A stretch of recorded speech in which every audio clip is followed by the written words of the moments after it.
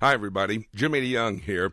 I'm so glad that you could take a few moments to join us as we take a look at the book. The subject today, Satan, Demons, and the End Times. That's the title, by the way, of a 5-hour audio series on CD that I have published so that you can better understand the satanic activities in the end times. This is a must study. You know, at the time of the first coming of Jesus Christ, there was much demonic, satanic activity that took place. And at the second coming of Christ, that will be the case as well. Leading up to the rapture of the church, we'll see much satanic activity, demons, and they will all be associated with the end-time scenario that can be found in Bible prophecy. You need to join us in our study, Satan's Demonic Deception. This is the fourth of the 5-part series on Satan, Demons, and the End Times. Let's study together, and then I'll tell you how you can get your own copy. Right now, Satan's Demonic Deception. We think because a guy has a Bible in his hand, and maybe because he's in so-called Christian television, he must be telling the truth. In fact, I would venture to say that at least 50% of all those men on Christian television are satanically controlled. Pretty tough statement. I wonder how many of you are supporting some of them. I could name them. Some of them are terrible. I saw one of them, if I mentioned his name, he's stationed in Dallas, Texas. He's on Trinity Broadcasting all the time, teaching these supposed great truths. He's from Jaffa in Israel. He's a Palestinian background. I saw him one day make the following statement. Judy and I both saw it.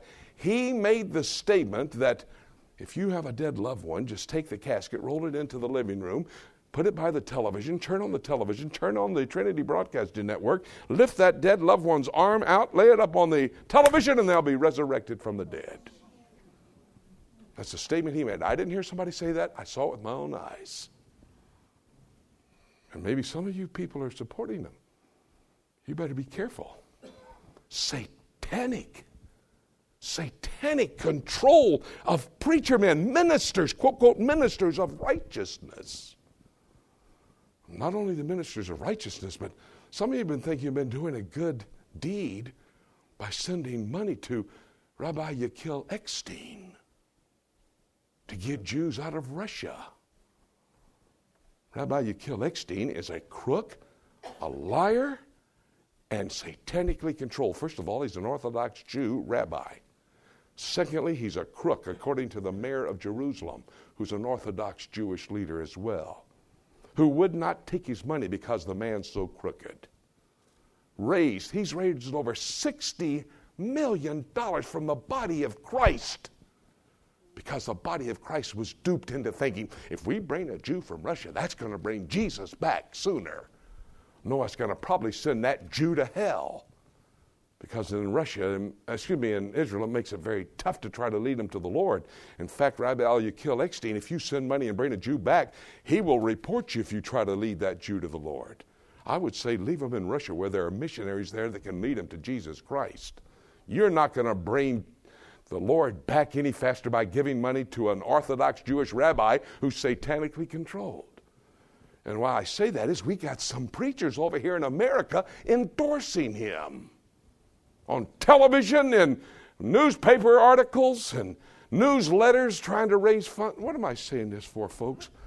I'm saying it because so many in the body of Christ, especially in your age category, are thinking that, boy, I've got a little money. I think I'll send it to this poor man. I see those poor Jewish people laying there in all that grime and dirt, and I need to take care of them. No, you don't. The Israeli government takes care of them. Just be careful. Satan, as an angel of light, dispatches his ministers of righteousness to do these things. Notice something. Go to 1 Timothy chapter 4 just a second. Let me show you something in 1 Timothy. 1 Timothy chapter 4. Notice what it says here. 1 Timothy 4, verse 1. Now the Spirit speaketh expressly that in the latter times some shall depart from the faith, giving heed to seducing spirits and doctrines of demons. Do you notice that? These satanically energized so-called ministers of righteousness will bring forth doctrine, teaching doctrine, but it's doctrine of demons. Rama, the Word. That's the trick phrase they'll use. You better know what the book says. You have no right not to be a student of the book. It says, study to show thyself approved, a workman worthy. We must study. Praise God for a word of life and a place where we can gather together in a beautiful, warm location, warm room, but the location otherwise kind of warm, for the purpose of studying God's Word. But don't just do it here. Let this just be that which launches you into your own personal Bible study. You've got the time. Many of you are retired. Spend the time in the book. And then find younger people to teach. If it's one-on-one. Somebody asked me, how many people did I have to speak? I said 2, and I'll be one of them. Just get the other guy over here. Don't worry about it. Just be teaching, learn, and pass it along. But there's going to be those in the last days, ministers of righteousness, developing demonic doctrine. Where most of our good churches have gone is they don't want to study doctrine. They say, let's just love everybody. Demons that produce doctrine. But notice something.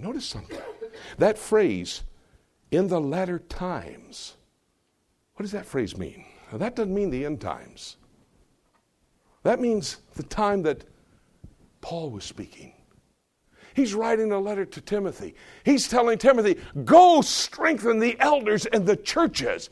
Do it at your church first, and then go out there and strengthen the rest of them.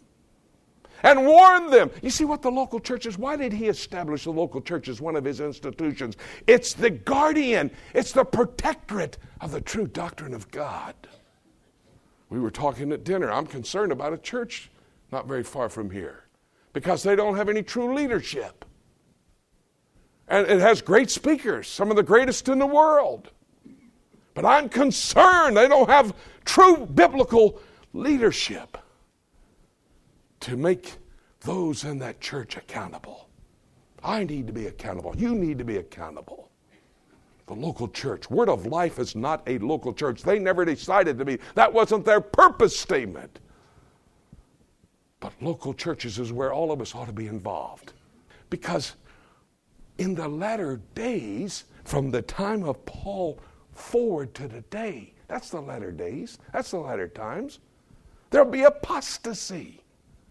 Doctrines of demons.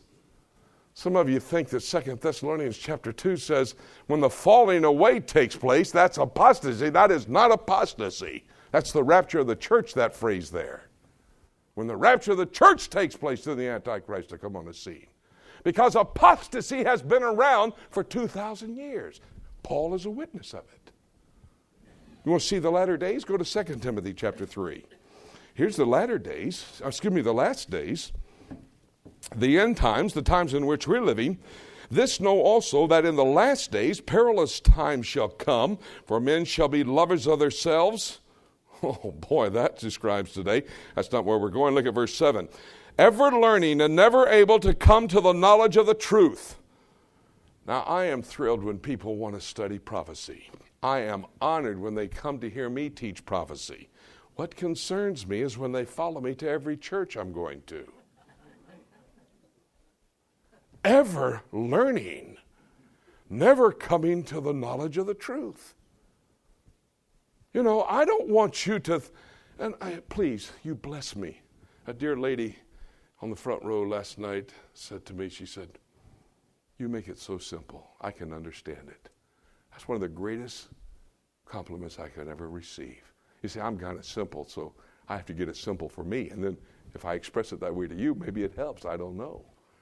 But that was the greatest compliment. But I'm not the guru of prophecy.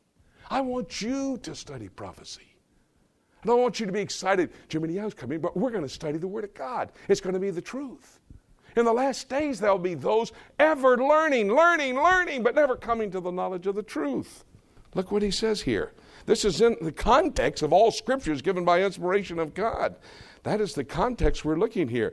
Verse 12, yea, and all that will live godly in Christ shall suffer persecution, but evil men and seducers shall wax worse and worse, deceiving and being deceived. This is the last days. Satanic, energized preachers of righteousness teaching doctrines of demons, and us sitting in the congregation taking it in. That's the last days. Look at chapter 4. Chapter 4, verse 3. For the time will come when they will not endure sound doctrine, but after their own lust shall they heap to themselves teachers having itching ears. Don't be bragging about teachers. Teachers are sinners lost on their way to hell until they knew Jesus Christ as Lord and Savior. Nothing special about a teacher. Except maybe that individual has spent a bit more time in the book than you have. And maybe because they're gifted, they can communicate. God gifts them. They don't have anything of their own. God gave me anything I have. They don't have anything of their own. God gave because they're gifted. They can communicate. God gifts them. They don't have anything of their own. Individuals spend a bit more time in the book than you have. And maybe because they're gifted, they can communicate. God gifts them. They don't have anything of their own. God gave me anything I have as a capability or a gift to teach anybody. I can remember Jack Wurtson. When he was alive and I was on the staff, I would travel with Jack all the time. And we would do, Wayne's done this before too, and one night Jack would preach and I would lead the singing. The other night I would preach and Jack would lead the singing. I did the radio and television at that time, and one day I said to Jack when we were doing a radio broadcast, I said, Jack, I hope you don't fire me because of this. I said, but you're really not that good a preacher. I said, you got preachers around you, Robbie Robertson, Harry Ballback, Jack McGuckin, among some. They can preach you under the ground, Jack. You're not that good. We were over in New Hampshire. We had 3,000 kids in the auditorium. I had led the singing, man. I had them up and ready, just like Wayne. I love to lead the singing, and man, I had the crowd just laying them on there in Jack's arms. He got up, told a bunch of stories, preached a sermon I'd heard 42,000 times. All the kids were talking. Everything was going on. I'm sitting on the front row saying, God, did you make a mistake? At least if you'd have let me preach tonight, I could have had those kids shut up. I'd have called them down. Jack's so sweet, he's not even calling them down. All they're doing is talking. At that time, the service was over, and Jack gave the invitation, and 450 kids came forward to get saved. And I got on my knees right there. Confess my sin. He wasn't a good preacher. He was gifted of God, had the gift of evangelism. He could say, Mary had a little lamb, and give the invitation, and they would come forward. But that wasn't Jack. He didn't have anything. He would say that. He was a humble, godly brother. I just was so blessed to be near him any part of my life. But he was gifted. And that's what any can do. But he said at the end times, don't look at the teachers, because that's how it's going to be. They're going to want, with itching ears, want to hear another teacher. Let's go see if this guy's better than DeYoung. I'm sure he probably is. DeYoung's not that good, but let's go see. What a terrible attitude. Shows we're getting close to the return of Jesus Christ if you say that. I mean, that's what's happening. By the way, we talked about deception, preachers of righteousness. We talked about doctrine. May I give you one more? Dancing. Dancing in the Spirit. It's running rampant across our churches. You know what Paul said to the people at Corinth? The most ungodly church. Remember how it was when you were Gentiles? How you followed all of those mystical things?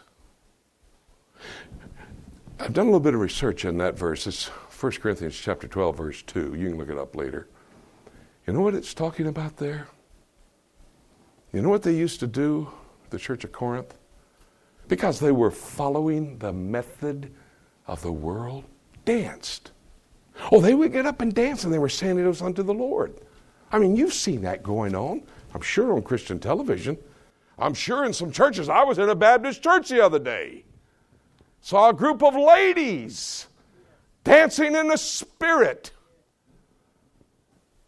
And back in the days of Paul and the Corinthian church, they would dance in lieu of taking drugs, so they would be exhausted and not of themselves. And their whole purpose was to allow their spirit to leap over into the spirit of the God, or the God's spirit to leap into them. They're going to have a spiritual experience. Better watch it. You got dancing going on in your church? Boy, I think I'd be very scared. I'd say your preacher better start looking at the book and sees what some of the background is. Excuse me. I hate myself sometimes. I'm so mean. But I do believe I don't want to be politically correct, but biblically correct. As we study God's Word, we become very aware of how Satan and his demons will play a role in the end times. That is the focus of this 5-hour audio series, a portion of which we just listened to, that you need to have in your library. It will help you to understand the times in which we're living and the part that Satan and his demons will play in these end times. If you'd like to have your copy, you can call our toll-free number, 877-674-3298. Now, that's a toll-free number from across America, 877-674-3298. Or go to our website, prophecytoday.com, go to the shopping mall inside our website, and you can make your order of Satan, Demons, and the End Times, a prophetic audio 5-part series on CD that's available for you to purchase. We'd love to have you study along with us, because as we continue to study God's Word, we become more and more aware of the fact that we are indeed living in the end times. You know, the next event to take place in the end times is the rapture of the church. There's no prophecy that has to be fulfilled before the rapture of the church. That could happen at any moment. And having said that, there's basically nothing else for me to say, except let's keep looking up until